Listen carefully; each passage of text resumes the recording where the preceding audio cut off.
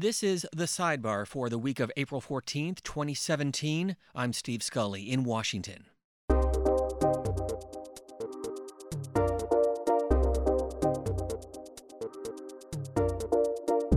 C-SPAN's The Sidebar goes beyond the headlines of the stories shaping the conversation in Washington and across the country, with interviews that provide background and context to the issues and events dominating the news cycle. Our guest this week is Maya McGuinness, president of the Committee for a Responsible Federal Budget. She also heads up the campaign to fix the debt. We talked with her about the differences between the $20 trillion debt and the year-to-year deficits, and why failing to raise the debt ceiling could be catastrophic for the U.S. and global economies. It is intolerable to threaten not lifting the debt ceiling because, again, that means not paying for things we've already borrowed for, and it means putting the country into a default, which would create likely a huge global economic crisis.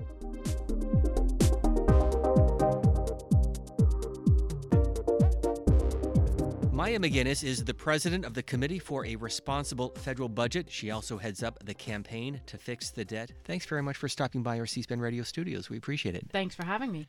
$20 trillion. Yeah. The nation's debt and growing. How many zeros is that? Yeah, 20 trillion is awfully big, hard to imagine. That's got 13 zeros. It's not a kind of number that you can actually sort of do multiplication with in your head, that's for sure. How did we get to this point? You know, the debt is both incredibly complicated and incredibly straightforward at the same time. And basically, the reason our national debt is so large in this country is because of a lot of policy decisions where we have done everything from big tax cuts to fighting wars to creating big new spending programs and not paid for them, to the huge economic downturn that we had in 2008, which is actually when our debt ran up tremendously. If you think about our debt relative to the economy, it basically doubled from right before we went into the economic crisis of 2008 and to where we are now. And normally, the debt goes up and down. It goes up during bad times, either wars or recessions, and then it comes back down relative to the economy when the economy's strong. But now, things are in such kind of, I would say, a political deadlock where nobody really wants to make very many hard choices anymore. And we're borrowing, and our debt is continuing to grow unsustainably. So if you could explain what President Obama was referring to during the campaign last year when he said year to year he has brought down the deficit. Yeah, deficit and debt are actually different in that the deficit is how much we borrow every year. Right now we borrow a little bit less than $500 billion a year. And the debt in many ways is the accumulation of all that we've borrowed. So what can happen, so let's go back to that economic crisis of 2008, which President Obama inherited. He had a very healthy debt situation when he came into office and a very, very critically dangerous economic situation where we were in a huge recession. He had to turn that around. He and Congress had to turn that around. And as is normal, the debt grows during that time. Once the economy started to recover, the annual deficits, the amount he was borrowing every year, started to come down. It had been over $1 trillion and it was gradually getting smaller, back down to about $400 billion. But even when you're running a deficit that's smaller than the previous year, you're still adding to the debt, so your debt is still growing. The only way your debt in dollar terms starts to come down is when you run budget surpluses. And when you run a surplus, you're actually buying back some of that outstanding debt. That's how your debt shrinks. I would actually say that the debt, the dollar amount doesn't matter as much as how big it is compared to our economy.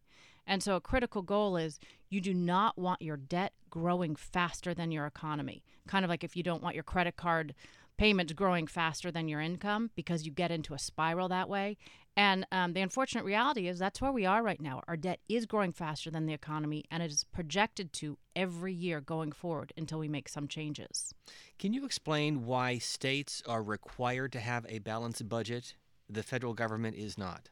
Yeah, states are sort of required to have balanced budgets. They are, but they do have the opening where they can borrow for things that are deemed investments, capital budgets. So, of course, as you can imagine, Every state starts making the argument that just about anything they can think of as part of a capital budget.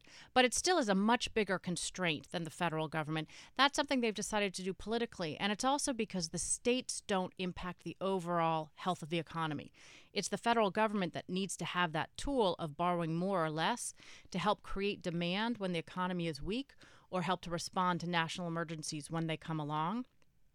So I think it makes sense that those decisions are made at the federal level. But it certainly is tempting to think about ways to discipline it because the federal government is no longer making choices to borrow just because of a crisis or a huge opportunity. Again, they're just making choices to borrow because paying for things is really hard.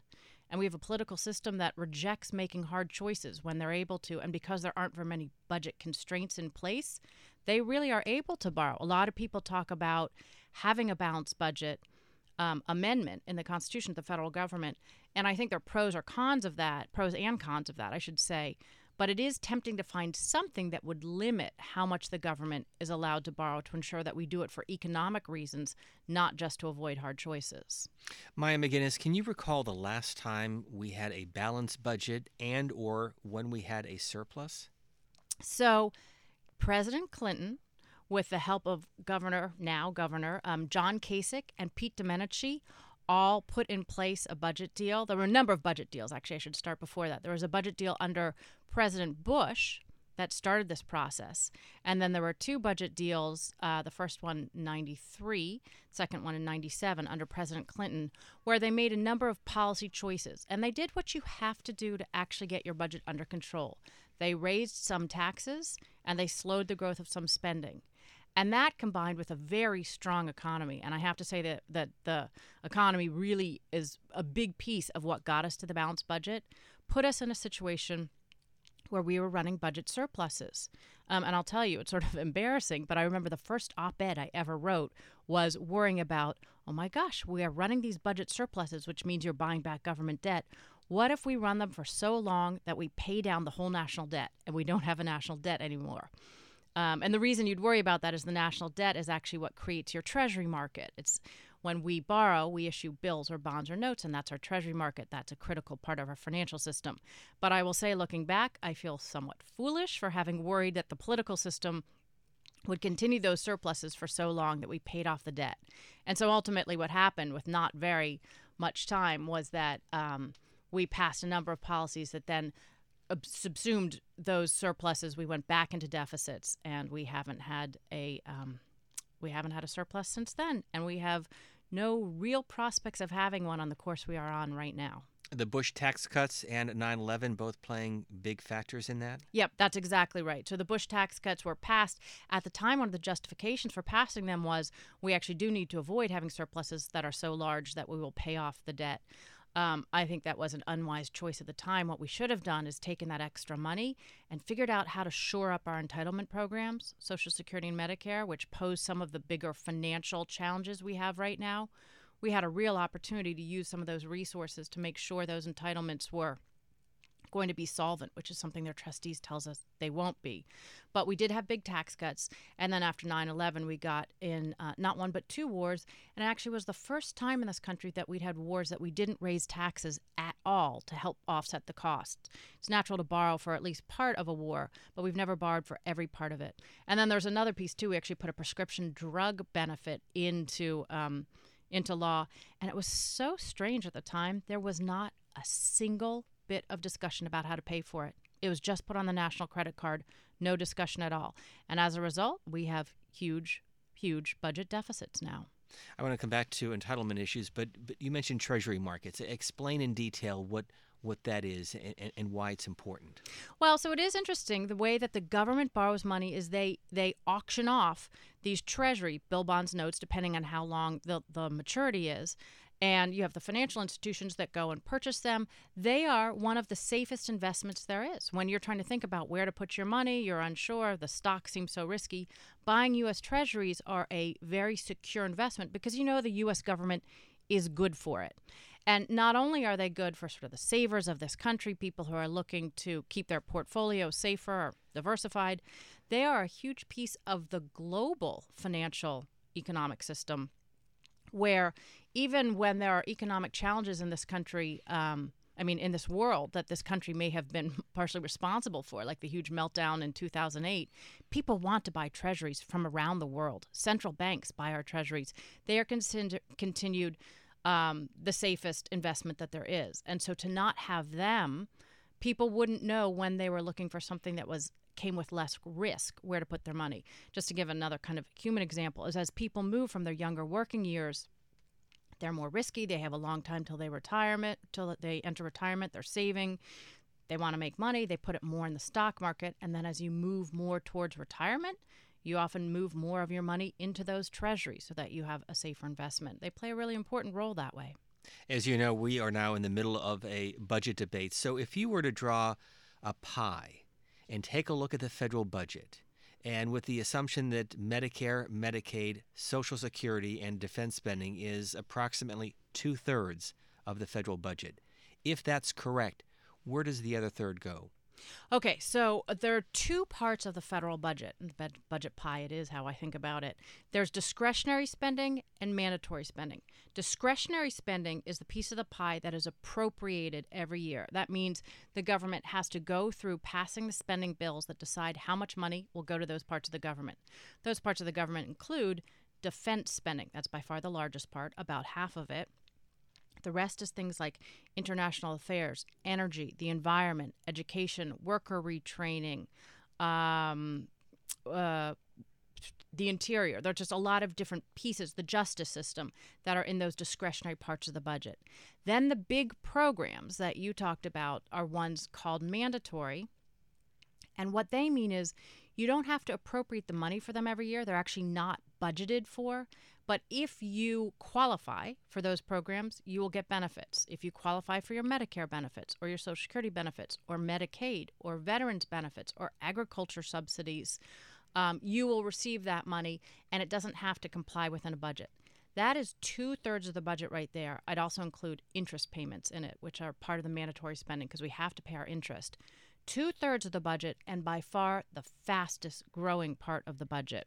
Interestingly, the president recently put out what they call his skinny budget. That's not his full budget because they're new into office. They haven't had time to put together a full budget.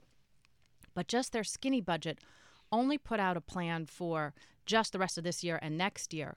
But it only looked at that discretionary portion of the budget, or the 1/3. And basically there they said, we're going to increase defense spending and we're going to pay for it with some cuts in domestic discretionary. But he left the other 2/3 of the budget unaddressed. And that will be a very important thing to see what his plan for the country is when he releases his full budget in the next couple months. So, Maya McGinnis, go back to what you said earlier. If the overall debt is our credit card, that means we've already spent the money. So if you're a homeowner, you paid for a trip, or you've paid for educational expenses, or a new hot water heater, or furniture, or other things. The national debt at $20 trillion, those are things that we've already bought, correct? Yeah, those are things that we already bought, we already paid for. Now, I'm going to complicate things even more because there's actually two national debts out there. There's the total debt, which is that $20 trillion number. And then there's the debt held by the public, which is about $14.5 trillion. That's how much we've borrowed from the public. And the difference between those two is how much we've borrowed from ourselves, because we do have parts of government, and by far the biggest is Social Security. But a second, smaller piece is the Postal Office, where they have trust funds, where we have borrowed some of the money and we need to repay those. There's actually hundreds of trust funds. Social Security is by far the largest ones. And we have to repay the money that we borrowed from there. So the big difference between $14.5 trillion, $20 trillion is how much we actually owe to ourselves. So when you think about the debt, you hear those numbers used at different times. The debt held by the public really affects the overall economy. It's when you go out in those open markets, you issue those treasuries, you borrow. What you're borrowing isn't available for the private sector to be using. The total debt, or the $20 trillion, is really the story of how much we're going to have to repay. So how much of our future budget we've already allocated. So the next generation better be prepared that we've already decided how they're going to spend $20 trillion of their budget. You don't have to repay the money. Sometimes people talk about, well, each family owes, $60 trillion, $60,000 of the national debt. We're not going to have to repay it, but it does mean we've already pre-allocated where it's going to go. But to your original point, we have already borrowed that money. And so we do have to make good on it. It's not something where we can change the policies. And one important piece of that is we do have something called the debt ceiling. The debt ceiling is a limit that our lawmakers put on themselves, saying there's only so much you can borrow. And that number happens to be 20 trillion. And as you've pointed out, we're at 20 trillion. So we're at that debt limit right now. The way we are getting around it is for a couple months you can play, basically it's kind of a bit of a Ponzi scheme where you're borrowing from certain trust funds that the debt limit don't apply to and lending to others. You buy yourself a couple months, but we will have to lift that debt ceiling because it's not that that's approving that we'll be borrowing more so much as that it's repaying the amount that we owe on what we've already borrowed. We're going to have to pay interest to our debt, to our lenders, for instance. So the debt ceiling is something that is a constant reminder how much we've borrowed and that we will have to continue to be borrowing more until we change our policies, until we deal with revenues and deal with spending so we're not borrowing as much. We can get that debt back under control and not hit up against that debt ceiling every couple of years or every couple of months, depending on what level it is. And that will be a major debate come September, October. It sure will. What you normally see with the debt ceiling is that whatever the party that's the majority party is gets stuck lifting it. Both parties whine and complain and say, oh, this is terrible. We're borrowing so much. Our children, our grandchildren, they go down to the floor and they make impassioned speeches. Then they continue to pass policies that make the debt even worse. And whichever the majority party is usually has to find the votes to lift the debt ceiling because it would be inconceivable that we wouldn't. That changed a few years ago when there's a group of Republicans who held out and said, we're not going to lift the debt ceiling. We think we're borrowing too much. And I applaud the point that we're borrowing too much, but it is intolerable to threaten not lifting the debt ceiling because, again, that means not paying for things we've already borrowed for, and it means putting the country into a default, which would create likely a huge global economic crisis. It's really shooting yourself not in the foot, but in the heart. It's a terrible thing to hold hostage. So I am a huge fan of using something like the debt ceiling or any other fiscal speed bumps that are out there as reminders that we have to make changes and our politicians really have to do better, and we as voters have to do better and ask them to be willing to pay for what they do and to be willing to put a debt deal in place. But you can't do it by refusing to lift the debt ceiling.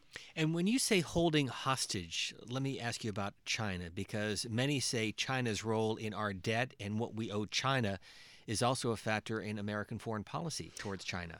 Yeah, great point. As we have changed over the years and decades, we now borrow more of our money overseas. There are certain countries, Japan, for instance, where their debt is much higher than ours, but they borrow most of it domestically from themselves because their citizens save so much money, they lend it to the government. We are not big savers in this country. In fact, we are big consumers and we are big borrowers. And our government has moved towards borrowing more and more of its money from overseas.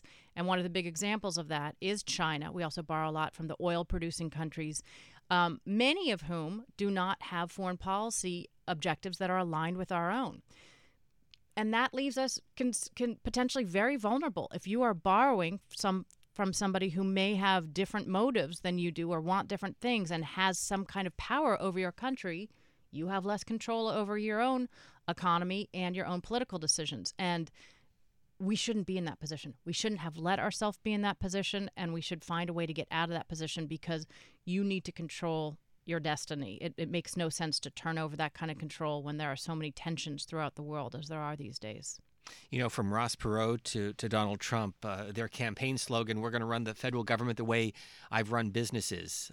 If you had so many people saying that, you might be able to bring down the debt for $1 every time they make that campaign pledge. But can you run the federal government like a business? Well, I love the idea in some ways. And what I really think that we can do and we should do is, I was talking with a bunch of accountants the other night, and many of them do different accounting for different areas of the federal government. And it is very hard to pull together, for instance, a full detailed audit of the Defense Department. And so are there ways we can improve our understanding of the federal government, squeeze out efficiencies and waste Absolutely. And we should really devote time and energy to that.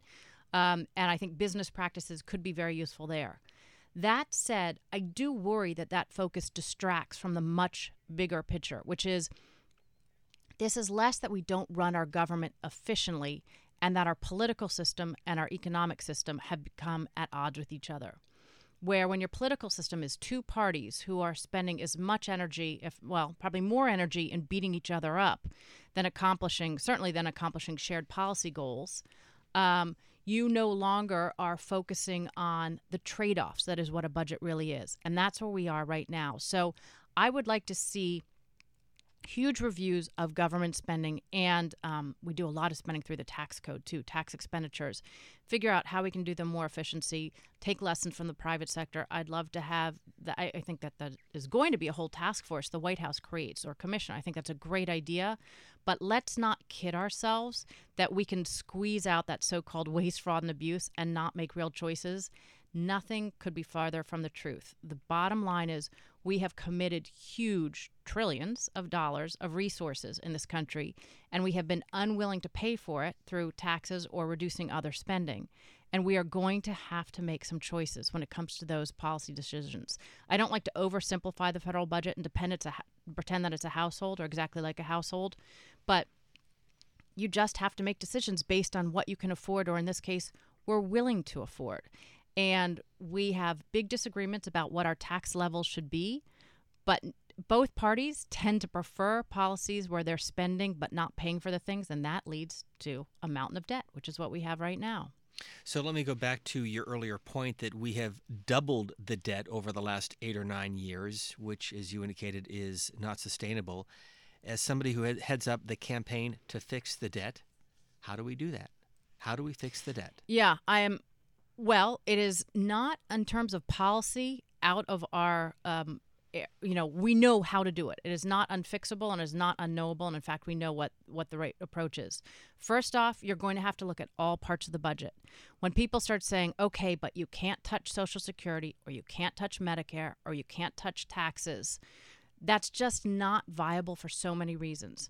First and foremost, if you run through the numbers, we have a budget simulator, which I think is a fun exercise to do. Not everybody would think spending a Friday night running through an exercise on how to balance the budget is the most fun thing, but I think it's kind of fun. How can they check it out? It's on our website. So the Committee for Responsible Federal Budget, crfb.org. And you go through and you pick a fiscal goal. Let's say you want to balance the budget or you want to get the debt down to a certain level. Then you go through different levers throughout the budget. And anybody who takes this exercise seriously, and I have members of Congress do it as well, quickly finds, okay, the problem is too big to pretend we can do it just by cutting. And there's so many myths out there. You know, we talked about waste, fraud, and abuse. People say, well, if we just cut foreign aid, please, it's 1% of the budget. That's not going to fix the problem. They're going to realize that you need to make very significant spending cuts. And even then, you have to raise taxes. So anyone who's talking about a pledge not to raise taxes isn't telling the fiscal truth. And anyone who says we don't have to deal with Social Security is making promises that jeopardize people who depend on that program, because we have made promises, don't have a plan to pay for them yet. And if we continue to delay, there will be automatic spending cuts. By the time that today's 50-year-old is retiring, there'll be across-the-board spending cuts of more than a fifth. And that will be from everybody, from the most vulnerable widow to the person collecting their disability check. It's just inconceivable that we pretend we don't have to make these choices. So the first thing you have to do is acknowledge every part of the budget is going to be part of the solution. And I also think that's important politically, because kind of as the stereotype goes, Republicans don't want to raise taxes. Democrats don't want to cut spending. Obviously, it's more nuanced when it comes to actual members of Congress. But for something politically to stick, you need bipartisan buy-in. And that means you have to look at all parts of the budget. We have to fix Social Security so that it's strong and solvent for future generations. We have to find a way to control health care costs, which will help the costs of Medicare and Medicaid.